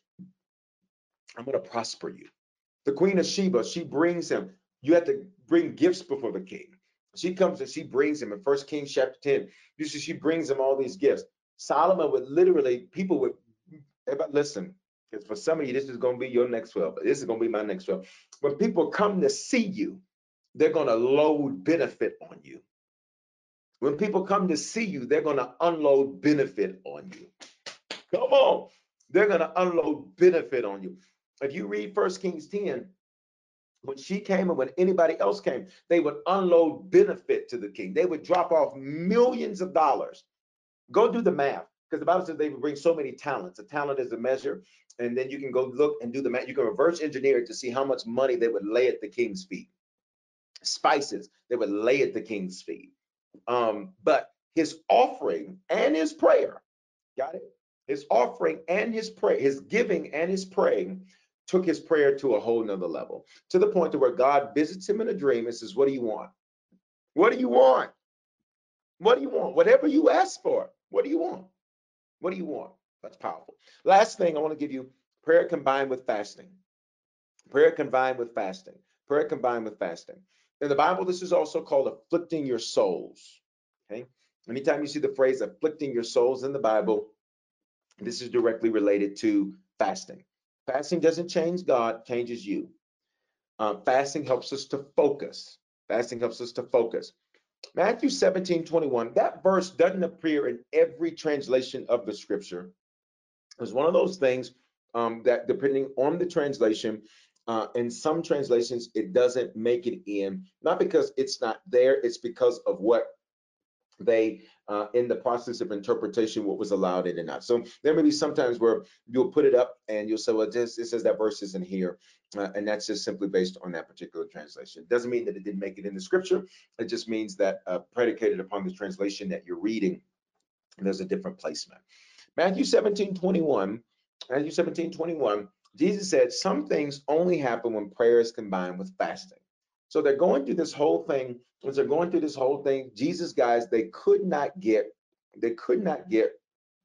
um, um, something, a guy that needed a miracle. They couldn't get this miracle done. So the guy goes to Jesus and says, hey, I went to your disciples. Your disciples couldn't get it done, so I came to you. Jesus says, listen, this kind, what kind? The hard kind, only come out through fasting and prayer. How many of you, through a show or on the chat, you got some situations that it has been the same for a long time and it hasn't changed? Wave at me on the using the chat. You got some situations that have been the same and they haven't changed for a long time. Okay. I want to ask you something. Have you put prayer and fasting together? Remember, it's not going to change God. It's going to change you. I see lots of waves. Lots of waves. Okay. And so in that, I've taught extensively about fasting before. Okay. I see some no's too. That's good too. I see some, what works. Let me say this. It is not just something that has lingered for a while. It is something, you ready for this? Something that reoccurs. This kind. The scripture says, and this often happens, and he does this, and he does this. This kind, it either has lingered or it reoccurs, right? Or it seems to be difficult, challenging, more challenging than normal or difficult. All right, so you can combine fasting and prayer together. I won't get into the different types of fast. I've taught on that. You can get those messages on our YouTube, our podcast. I do just want to give you a quick scripture for this. This is where we get our 21-day Daniel fast from. It comes from Daniel chapter 10.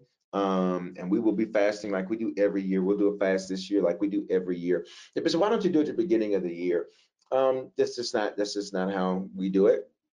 Some people do that. That's just not how we do it. We do it. I pray about when God wants us to do it, and that's when we do it. So that's just the way that we do it. All right. I don't do it just for the sake of form and fashion and doing an annual fast at the beginning of the year. Because if fasting only is something that you're doing, if you're treating, because now they have a whole thing called intermittent fasting.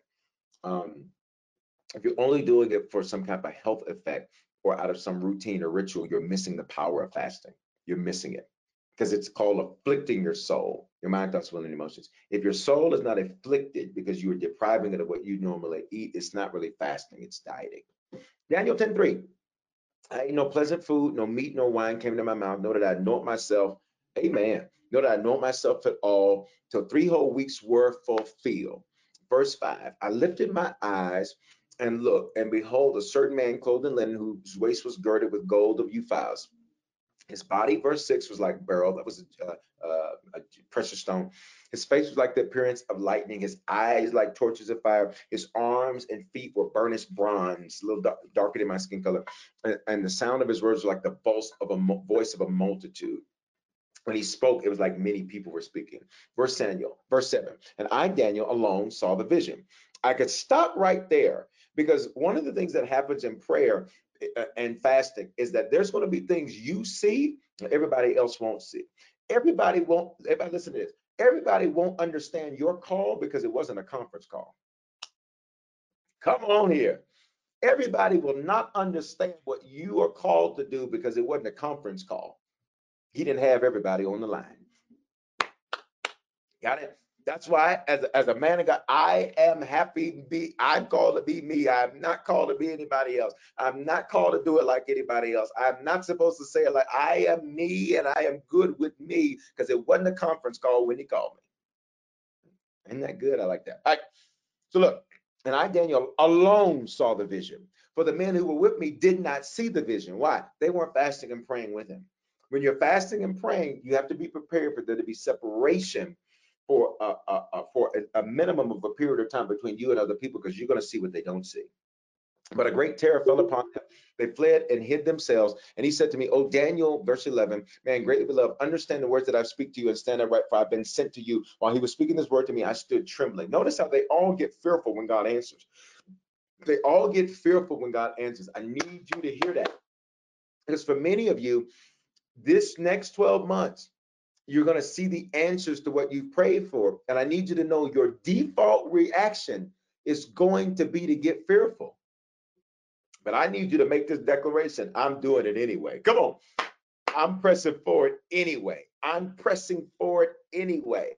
I am pressing forward anyway. All right. Anyway, all of them get nervous when God answers. It's like we get excited about fighting, and then when we win, we scared. Like we get excited about it. I'm fighting for I'm fighting this, I'm doing this, I'm doing that. And then when we start winning, we get scared. All right. He said to me, "Do not fear, Daniel. From the first day you set your heart or mind to understand and to humble yourself before God, your words were heard. I have come because of your words. I came because of what you prayed. I came because of what you said." This is so powerful. I came because of what you prayed, Daniel. That's why I came. I didn't come just because you fasted. I didn't come just because you didn't eat pleasant food. I came because you prayed and fasted. That's why I came. I wasn't coming if you didn't do both. I wasn't coming if you didn't do both. I wasn't coming if you did not do both. Verse 13. But the prince of the kingdom of Persia withstood me 21 days. And behold, Michael, one of the chief princes, princes there means angels. Chief princes is archangel, first among equals, came to help me, for I've been left alone there with the kings of Persia. If I had time to go deep, I would. I do not have time. But notice he says the kings of Persia. Then he said the prince of Persia withstood me. Then he says I was left alone with the kings of Persia. This deals with several different levels of that, and I'll explain it simply in just a moment. Verse 14, I have come down to make you understand.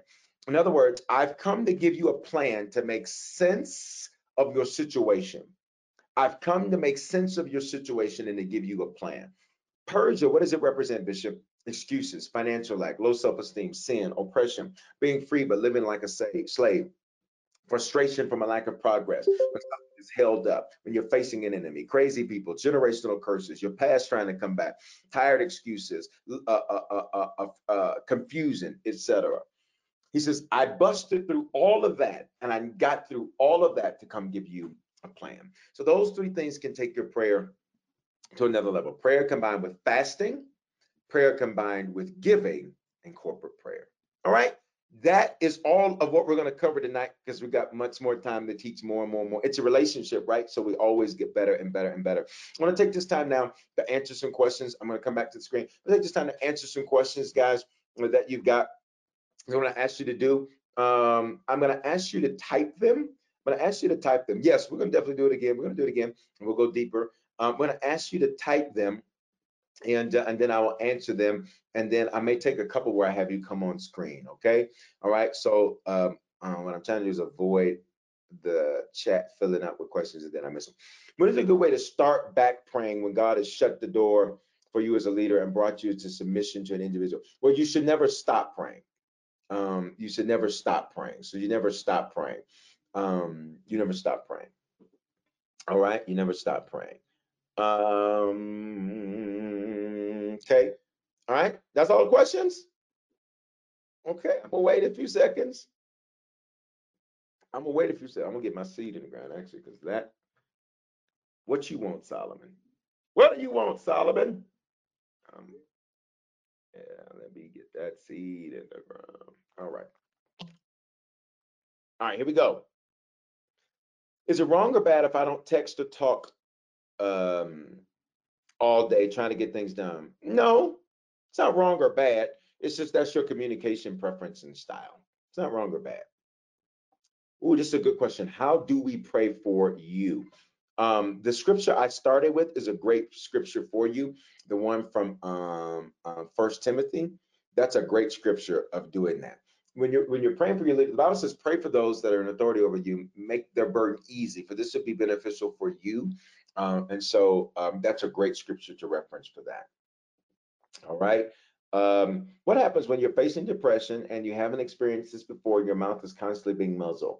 Muzzled how? Tell me how, when you say muzzle, how? Okay. Muzzle how?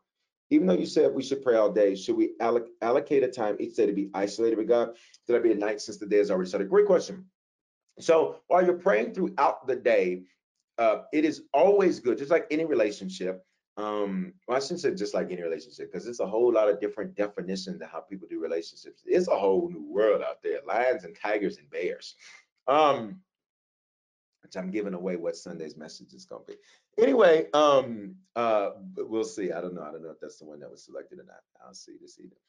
But in that, you may have throughout the day, then you may have, think of it like, where you set aside specific time, maybe date night, that type of thing. It is good to have time set aside, and it is good to find everybody listening to this word, cadence, a good cadence. What does that mean? For those of you who are prophetic, a lot of your most powerful prayer times are going to be in the shower. They're going to be in the bath. Okay, that's going to be the most powerful prayer times. It's going to be during times like that. So you want to be mindful of that. But yes, you should have time that's set aside each day, but it's about cadence, not the quantity of time. So don't say, I prayed for 45 minutes. I got to pray for 45 minutes. If you ain't doing nothing but saying, Father God, Father God, Father God, Father God for 45 minutes, you have wasted all that time. And some of y'all know folk like that. They ain't prayed for nothing. All they've done is call on Father God. Right? And Father God, we just bless you, Father God, because you're good, Father God, and we love you, Father God, on today, Father God. Like, okay, so it is about cadence, not quantity. Cadence, not quantity. What does cadence mean? It means consistency, but not necessarily the quantity. There will be days where that prayer may be 45 minutes or an hour, but it's actually prayer time versus you just repeating the same stuff for 45 minutes. Okay. What else we got? I gotta go back. These questions flooded in. Okay. How do you not feel overwhelmed praying when it seems like so much to pray about? You create a targeted prayer list. If you need an example of how to make one, get one off of the church website. So we used to break aside time and that kind of thing to do that. I'm actually bringing that back starting March, where on one of the Wednesdays we will take time out of a Wednesday night live Bible study and devote that to an extended time of prayer. But our targeted prayer list is a good example to use. You can get it off the church website, I believe. And if it's not there, just email hello@harvestchurch and they can get it for you. But you use that as an example. A targeted prayer list is the best way to pray. I pray that way. I have my personal target prayer list. It's in my Evernote. I pray that. And can I be honest with you? Every few weeks, I have to update it because the stuff is getting answered so quickly. All right. And so you want to make sure that you do that. All right. You want to have a very strategic way. So that's how you don't feel overwhelmed. Have you ever heard of bullet prayers? I've not heard that specific term, bullet prayers, but that may be similar to a targeted prayer list. And I am a 100% believer in that. Do we repeatedly pray for the same thing? So Luke 18 says that the woman kept praying for justice over and over again. You pray, then you think. You pray, then you think. But that thankfulness is repetitive. So Father, in Jesus' name, I pray for this. I don't ask for it again because the request is known, but I keep it covered in thankfulness. Father, I thank you that you heard me and you are giving me thus and so. You are doing thus and so. You're doing thus and so. If you come to me today and ask, if your child comes to you today and says, I want some ice cream, you say we're going to get it on Friday. Then they come back and say, tomorrow, can I get some ice cream? You say, well, didn't you hear what I said the first time? I'm going on Friday. They come back on Tuesday. Eventually, you're going to be annoyed because their prayer is a sign of unbelief. They don't believe you're going to do it. But when they say, I just want to thank you, Daddy, that we're going on Friday to get that ice cream. Okay, difference. There's the difference. All right, let's go to this next one. I can pray, but the things, okay, this is about your mouth being muzzled. I can pray, but the things I go through seem horrific in my eyes, so I have the motivation to pray. I feel stuck. That's what's up. So you need to pray for that. That's what you need to pray for. That's why I gave that gym example. You literally need to pray for that. You literally need to pray for that motivation, for that desire, for that passion. You literally need to pray for that. You literally need to ask God to give you that motivation. In the Bible, where'd you go? Where'd you go? In the Bible, the Lord says, if anyone asks you to give those who ask, but where do you draw the line? No, it actually doesn't specifically say that. So the scripture that I believe that you're referencing is says if someone asks, Jesus gives an example. Someone asks for your coat, don't just give them your coat, give them this. I believe that's the scripture you're referencing. So the principle here is about generosity in general, but generosity does not mean that you become someone's enabler. Generosity does not mean that you become somebody's ticket to not have to be personally responsible. Let me just give you, I don't even have to give you Bible, just let me give you example. And it's Bible example, but it's not specific scripture, it's Bible example. Jesus walks past thousands of people to heal one man by a pool. Okay, he walks past thousands. He ignores them. He goes to this one guy that's been there for 38 years. Jesus didn't heal everybody. Jesus didn't feed everybody. Jesus, in fact, said, "The poor you will have with you always," which means he didn't fix everybody's financial situations. So you do not have to be an enabler in any sense of that. Um, the best way to deal with that is you set limits. You set certain limits. This is what I'm going to do to help thus and so, and that's just the limit that I'm going to do to help like that. All right, that's how you do that. All right. How should someone pray when they're overcoming themselves and their past for those who may not know? How should someone pray when they're overcoming themselves and their past? You use the same principles. So you use the same principles. So there's more to that. Give me a little bit more context, but you use the same principles. How do you, ooh, this is good. How do you pray in public areas without feeling judged? It's real simple. You care less about people you're not talking to. There's a story in the old Baptist church they tell. The young man gets up to preach. Gets up to pray, and the young man gets up to pray, and he doesn't quite pray the way that the deacons feel that he should pray the prayer. And if you grew up in an old school Baptist church, there's a way that you pray, and so there's a way you pray. And so the young man finishes praying, and he gets next to the deacon, and the deacon says, "Hey, son, you did a good job, but next time you pray, say it like this and say it like that. You need to do it like this and do it like that." And the young man said, "Deacon, with all due respect, I wasn't talking to you." And so when you're praying, and it's a story, y'all. Now, that didn't really happen. He didn't disrespect the deacon. It's a story they tell in the Baptist church. The point is this. The point is that I'm not talking to the people around me. So when I'm praying over my food, when I'm praying out in public, I could care less who looks at me and who thinks anything. Because I'm not talking to them. And so that's really simple. How you avoid the feeling of judgment. I'm not talking to you. So since I'm not talking to you, you can go on and mind your business. All right, here we go. How do I pray specifically? Uh-oh, hold on. Jumped again. How do I pray? Where did the question go? When you okay, I don't know where that other question went.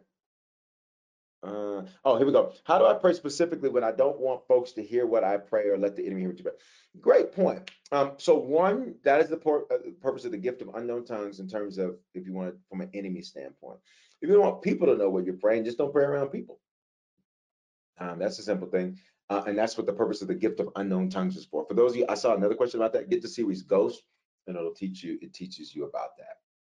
The enemy does not know what you think. He only knows what you say and what you do. That's the only thing he has to go off of. He does not have the ability to know your thoughts. Only God has that ability. And so when you pray, you literally are explaining, you are telling him what's going on, which is why you get the gift of unknown tongues, because that's between you and God. He can't. It's like encrypted communications. It's encrypted, so he can't crack it. And since it's not an Android, he can't get no virus on it. I'm just messing. All right. Okay. Let me get these other questions real quick, guys, and then we're gonna wrap it up. You guys have been great. All right.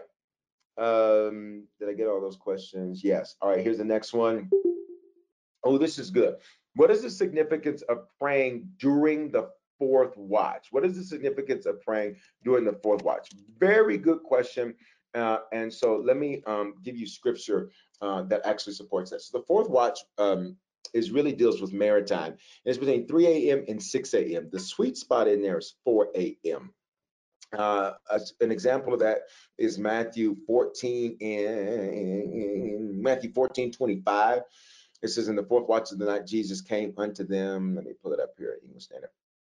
And the fourth watch, Jesus came unto them walking on the sea. The disciples saw him walk on the sea. They were terrified. It took us to cry out, but immediately Jesus spoke, etc. So this is also often referred to as the prophetic hour. The prophetic hour. And so what happens? It's also sometimes even called the witching hour. The witching hour. It is when many times there are when you deal with people who practice in pagan worship, pagan ritual, etc. They will often do that during that time. And so it talks about that. You also see this referenced in Matthew chapter 24. Matthew chapter 24. It says that how can a strong man take the house? How can you bind a strong man? How can a strong man won't be able to take the house if you essentially bind the strong man? So that's Matthew 14:25.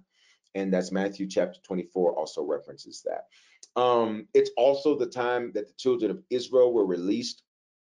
It's Exodus chapter 12 and Exodus chapter 14, etc. So there's a lot of connection and significance to that. It is significant is because, just to keep it real simple, I'll just keep it real simple without going real deep. That is the time where Jesus came and visited them, and he showed up to them in a time that was during that fourth watch. For many people, that time is it's a powerful time for them to pray. Um, so that's the significance of that. Is it any more significant than commanding the day or the night before? None more or less. There's nothing specifically related to that. However, I will say this: many of you, and can you just do this and use the chat? Um, when you wake up randomly in the middle of the night, how many of you notice that when you wake up, it's normally between 3 and 6? When you wake up randomly, you can't go back to sleep. Wait a minute. I see your hands, right? Because that is that hour, that fourth watch. There is something significant. That somebody says 4:44. That's the significance. That four in particular is the biblical number of creativity. So it is when your spirit is most creative. Is when your spirit is most creative. It's between 3 and 6 is the time. So I see somebody saying 3:15. So that would be the significance of that. Is where that all intersects and aligns. It's creativity. It's the fourth watch. It's the last watch. And there's significance to that too. But just to keep it simple, I don't want to dive, because if I dive really deep, then you'll understand certain things about why prophetic people often are night owls and stuff like that. So I won't jump into that. All right. Okay. Let's jump over here. When have you prayed for something in the when have you prayed for something and the opportunity? Hold on, where's the question go? Where'd it go? Where'd it go? Where'd it go? When have you prayed for something and when have you prayed for something and okay, hold on. Every time a new one comes in, it throws off where I'm at. It's okay. You guys are good. You can keep chatting. It's just it did that. When have you prayed for something and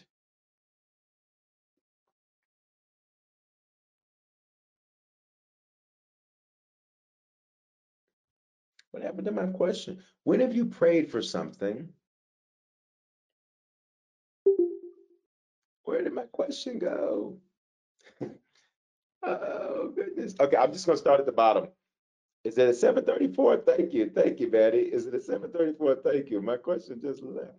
Here we go. When you pray for something, the opportunity comes, but you turn it down and miss the opportunity. Should you keep praying for the opportunity? You should pray that you have the grace to handle the opportunity and the grace that you have the favor to walk in the opportunity again.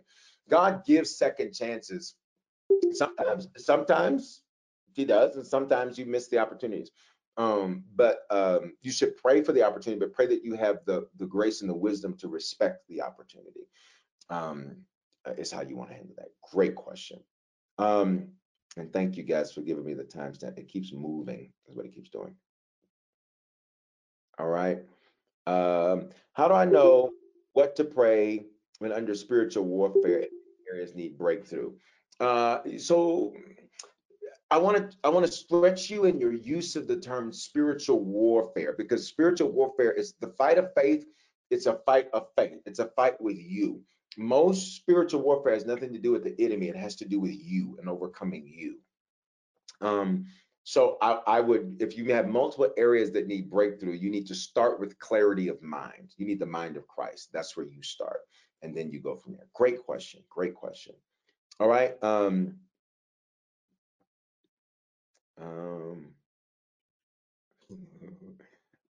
Keeps doing this to me. All right, here's the next one. How do you feel about praise and worship before prayer to usher in the spirit? Good. Is there anything wrong with that? No, you can do that. You can absolutely praise and worship. You can absolutely do that. There's nothing wrong with that. Nothing wrong with that. Where the Bible says you must be saved. I gave you that scripture earlier, John chapter 9, verse 31. What's a good scripture for direction regarding relocation or direction?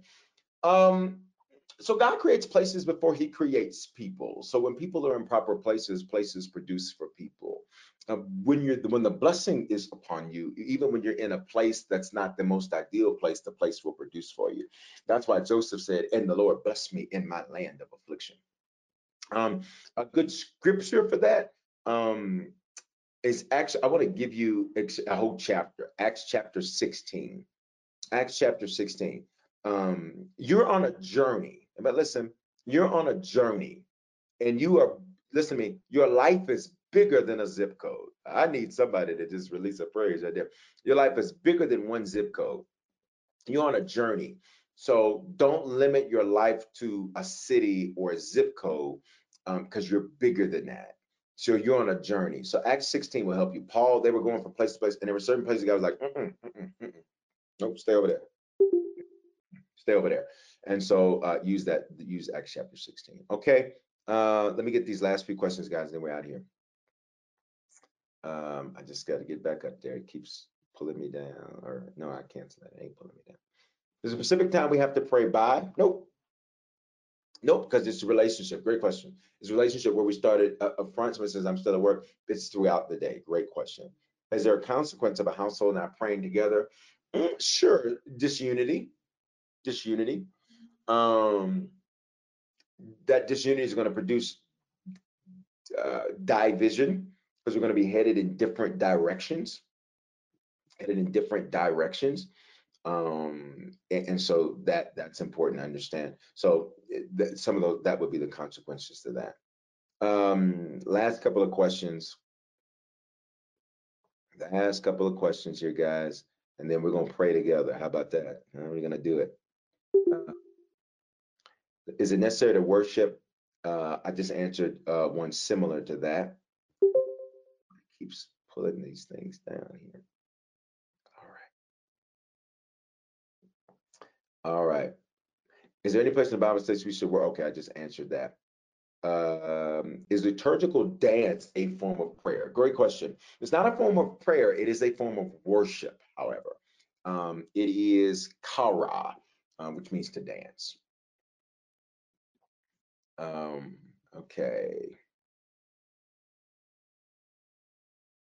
All right, I think, did I get them all? I think, if I missed your question, I need you to type it in real quick. We got a 60-second shot clock. 60-second shot clock. If I missed your question, and my apologies if I did. How do I receive the gift of tongues? Amazing question. I want you to get the series Ghost. And then, so we used, because of coronavirus, we obviously needed to have distances and things like that, and what have you. And we thank God that that's coming to a swift end to the coronavirus outbreak. So let me say this. I want you to look at listen to the series Ghost. And then on this coming Wednesday, I want to pray for you to receive that. All right. So what I need you to make sure that you do is make sure that you speak with one of the people that you see that sometimes around me, to make sure that I don't walk out of that auditorium without praying for you to receive that. All right. All right. I want to do that for you. All right.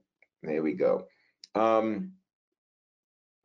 think we got that. Luke 9:5 says, in whichever city folks reject the good news, is it meant to literally move from there? So in Luke 9, when Jesus has his guys on a journey and he says, if they don't receive you, shake the dust on your feet, go to the next city. let me say this. There are certain places that will reject, everybody listen, because this is deep. There are certain places that will reject what you have. And in fact, Amber, I'll do you one better. I will have a prayer partner to pray with you also. So then that way, depending on how high the spirit is, I may be moving and all that. So we'll make sure, just make sure you talk to one of the people around me. In fact, one of the adjutants, you guys make sure that we get that handle for Amber. So we're gonna make sure we get your handle for Wednesday. All right.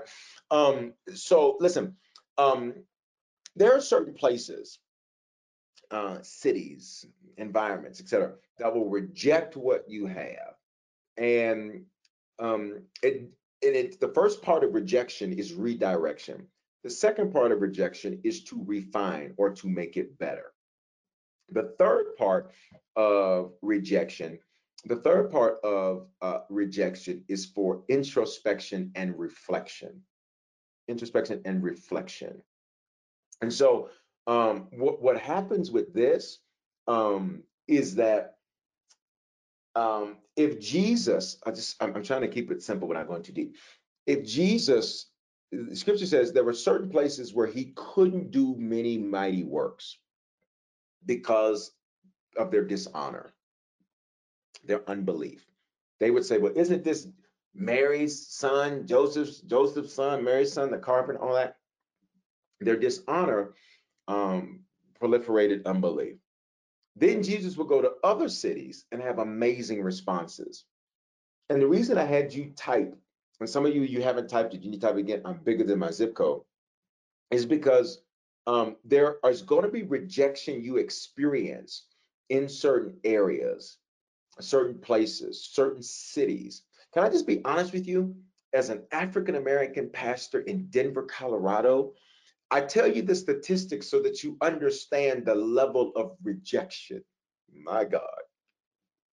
I tell you the statistics so you understand the magnitude of the miracle. My God. 46 out of 50 for lowest church attendance in the nation. I'm an Elijah.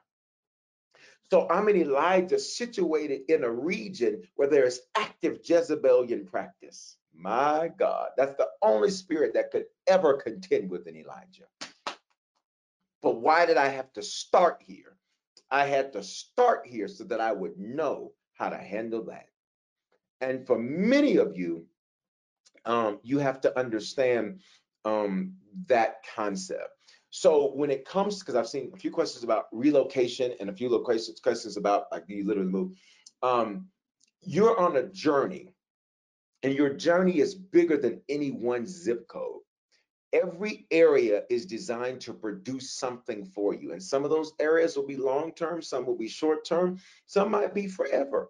Jesus, did you not know Jesus' ministry was based in Capernaum?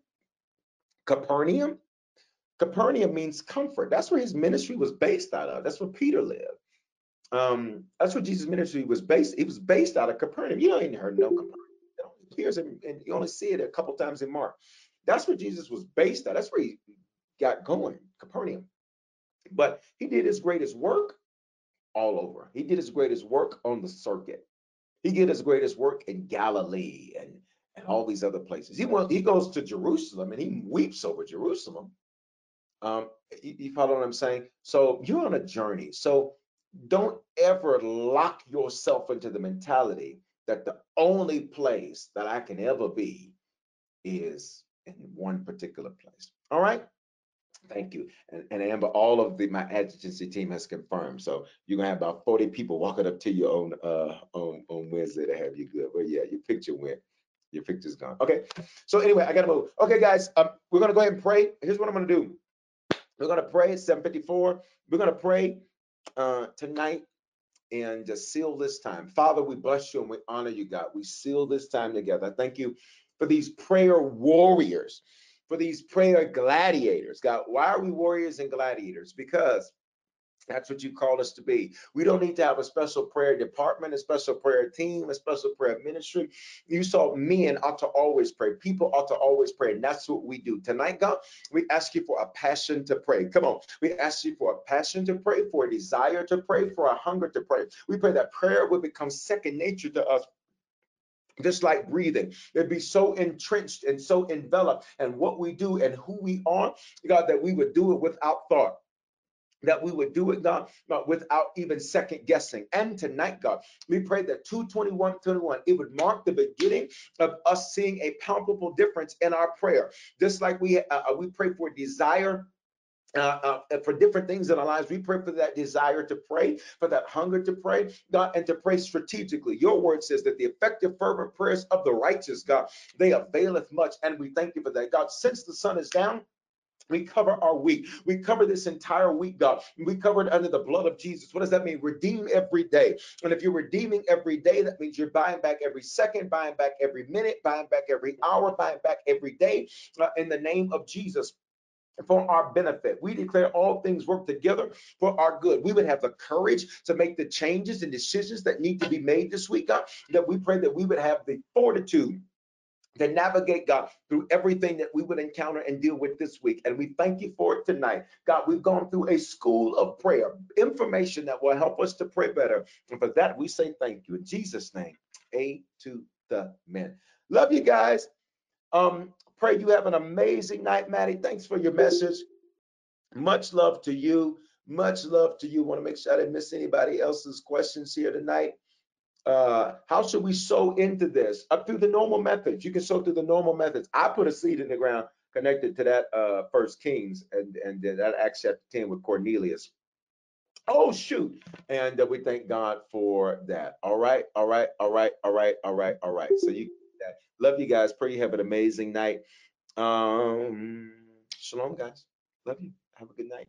We all know a guy who only occasionally shaves for big occasions, and it's because that occasional shave really hurts. It's the time of year for big occasions, and yet there he is, suffering with that cheap drugstore razor. Let's help him out. Henson Shaving's line of razors, built with aerospace precision, deliver a smooth shave your dad, brother, and even son can enjoy, eventually. With replacement blades just 10 cents each, you'll buy it once, and they'll use it for life. How's that for the perfect gift? Celebrate with 100 free blades on your first purchase, and no subscription headaches. HensonShaving.com/holiday.